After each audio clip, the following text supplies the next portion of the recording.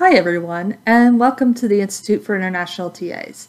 My name is Lisa Rohde, and I am the Associate Director of Teaching and Research Development in the Office of Graduate Studies at the University of Nebraska-Lincoln. I will also be one of your instructors over the next couple of weeks, so I wanted to take a few minutes and introduce myself. You are welcome to call me Dr. Rohde or Lisa, whichever you prefer. I will answer to both. Since we'll be working together a lot over the next couple of weeks, I wanted to tell you a little bit about my background, just so you get to know me a little bit better. So I am originally from a place called Richardson, Texas, which is a city just outside Dallas, Texas. For those of you who are not as familiar with U.S. geography, and I know you may not be able to see this map super well, Lincoln is there and Dallas is there.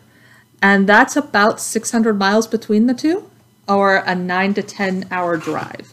So it's quite a distance between here and where I grew up.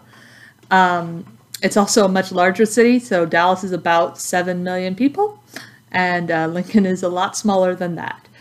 So my mom and my sister still live in the area. My brother, his wife, and daughter all live in Zurich, Switzerland. So a little bit about my educational history. So I went to Elon University in North Carolina for my undergraduate degree, where I studied psychology. And then for graduate school, I went to the University of Georgia, where I studied educational psychology, which is basically the study of how teachers teach and how students learn. And so I've spent a lot of time both in grad school and afterwards thinking about how to teach effectively and how to help others learn to teach effectively. And over the last few years in particular, I've worked almost exclusively with TAs, helping them learn to teach. And so, as you could probably guess, this is one of my favorite experiences, is working with TAs and helping you guys learn to teach effectively. So I always like to share just a little fun tidbit about myself as well. So I grew up playing volleyball. And so I actually still play volleyball. There's a lot of recreational leagues in Lincoln, and so I will play sort of throughout the year when leagues are going on, and will probably continue to do so for years to come because I really enjoy doing so.